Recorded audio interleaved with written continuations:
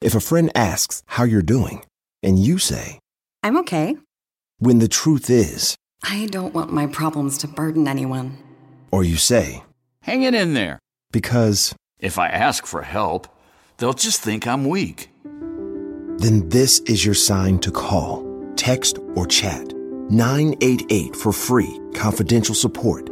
Anytime. You don't have to hide how you feel. Earning your degree online doesn't mean you have to go about it alone. At Capella University, we're here to support you when you're ready. From enrollment counselors who get to know you and your goals, to academic coaches who can help you form a plan to stay on track. We care about your success and are dedicated to helping you pursue your goals. Going back to school is a big step, but having support at every step of your academic journey can make a big difference. Imagine your future differently at capella.edu. Grammar Girl here. It's time to take another look at active and passive voice. I've talked about passive voice before in episode 232, but it's still such a frequent source of confusion that we're going to explore it again from a different angle. I'll start with a question that Dave from Fort Leavenworth, Kansas asked. He's following a rule book that says, quote, a verb in the passive voice uses any form of to be plus the past participle of the main verb. For example, were completed and is requested, unquote. But Dave thinks that might be an inadequate definition, and he's onto something. It's a pretty good quick and dirty definition, but it misses some less typical cases of passive voice. Here's what I said in my earlier podcast. In an active sentence, the subject is doing the action.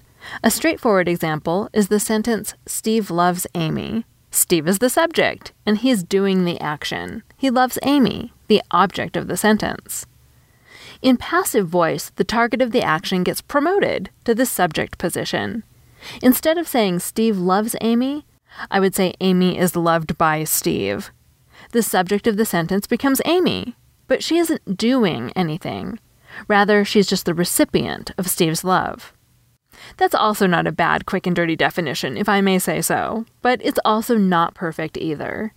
Like Dave's manual's definition, it also misses some of the less typical cases of passive voice. Furthermore, if you stick to it too tightly, you'll end up incorrectly thinking some cases of active voice are passive voice.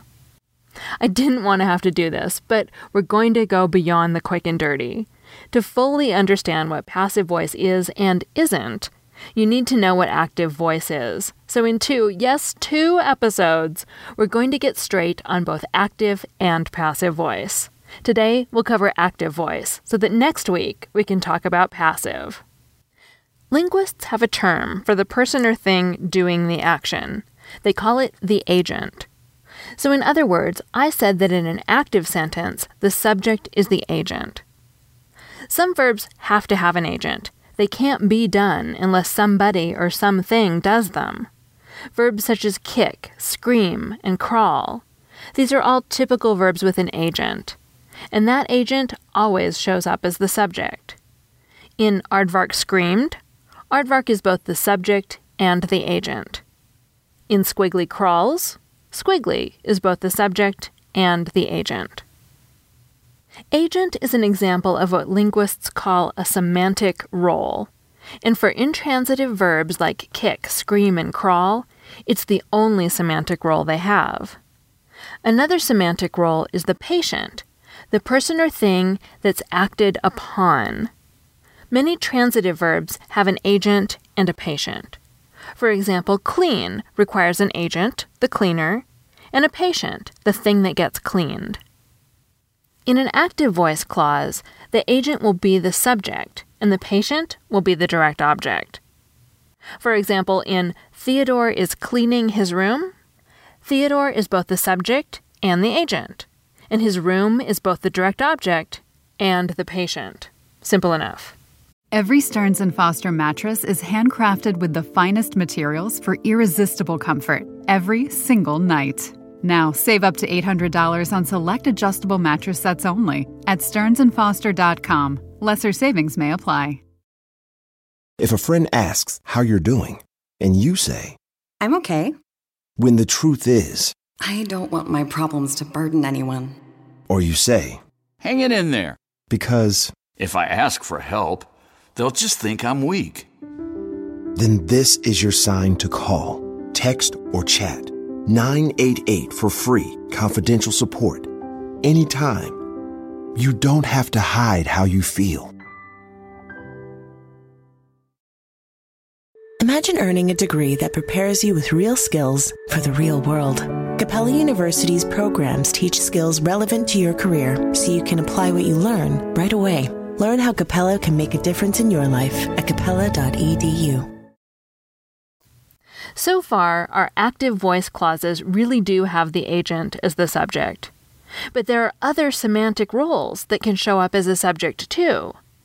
In a sentence like, Squiggly got lots of presents for his birthday, the subject, Squiggly, is not the agent.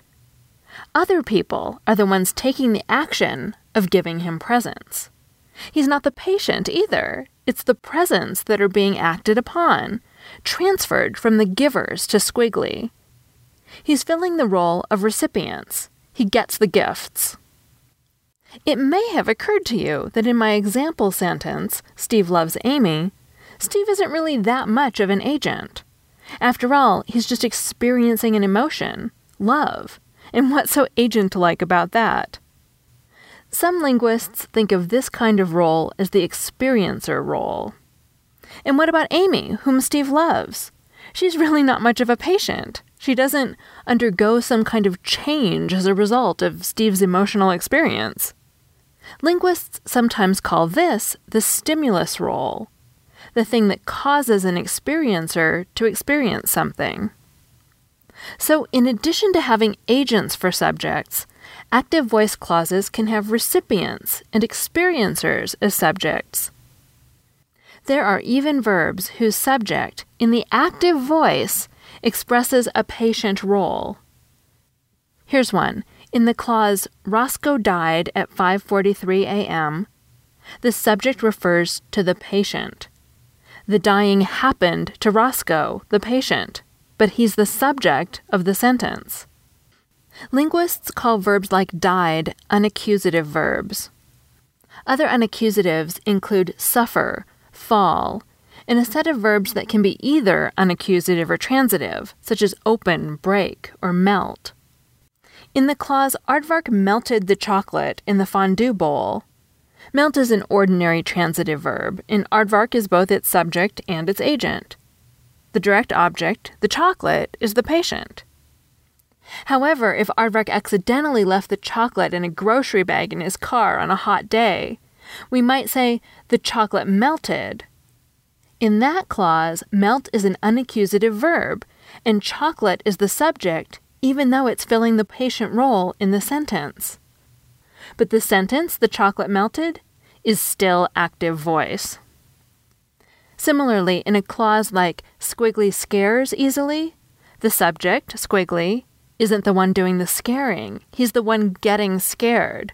So once again, it's a patient showing up as the subject. To sum up, remember that subjects aren't always doing something physically active. The subject can be experiencing something, like love, dying, or melting, and can even be being scared by someone else. And now that you have a solid understanding of the active voice, tune in next week to see if you can identify active sentences that are often mistakenly called passive. I think you're going to be able to. This podcast was written by Neil Whitman, who has a PhD in linguistics and blogs at literalminded.wordpress.com. Check out his blog. And I'm Mignon Fogarty, author of The Grammar Devotional, which, with its rounded corners, word puzzles, and a year's worth of writing tips, makes a great gift. I have a special announcement for people who have the Grammar Girl iPhone, iPad, or Android app. We have a new feature that a lot of you have asked for. The app can now notify you when a new episode is released. It'll pop up on your screen and make a little noise if you have it enabled to do that. I think you have to change your settings.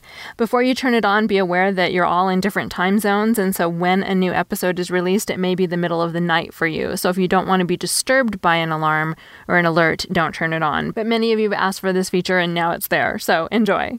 If a friend asks how you're doing, and you say, I'm okay.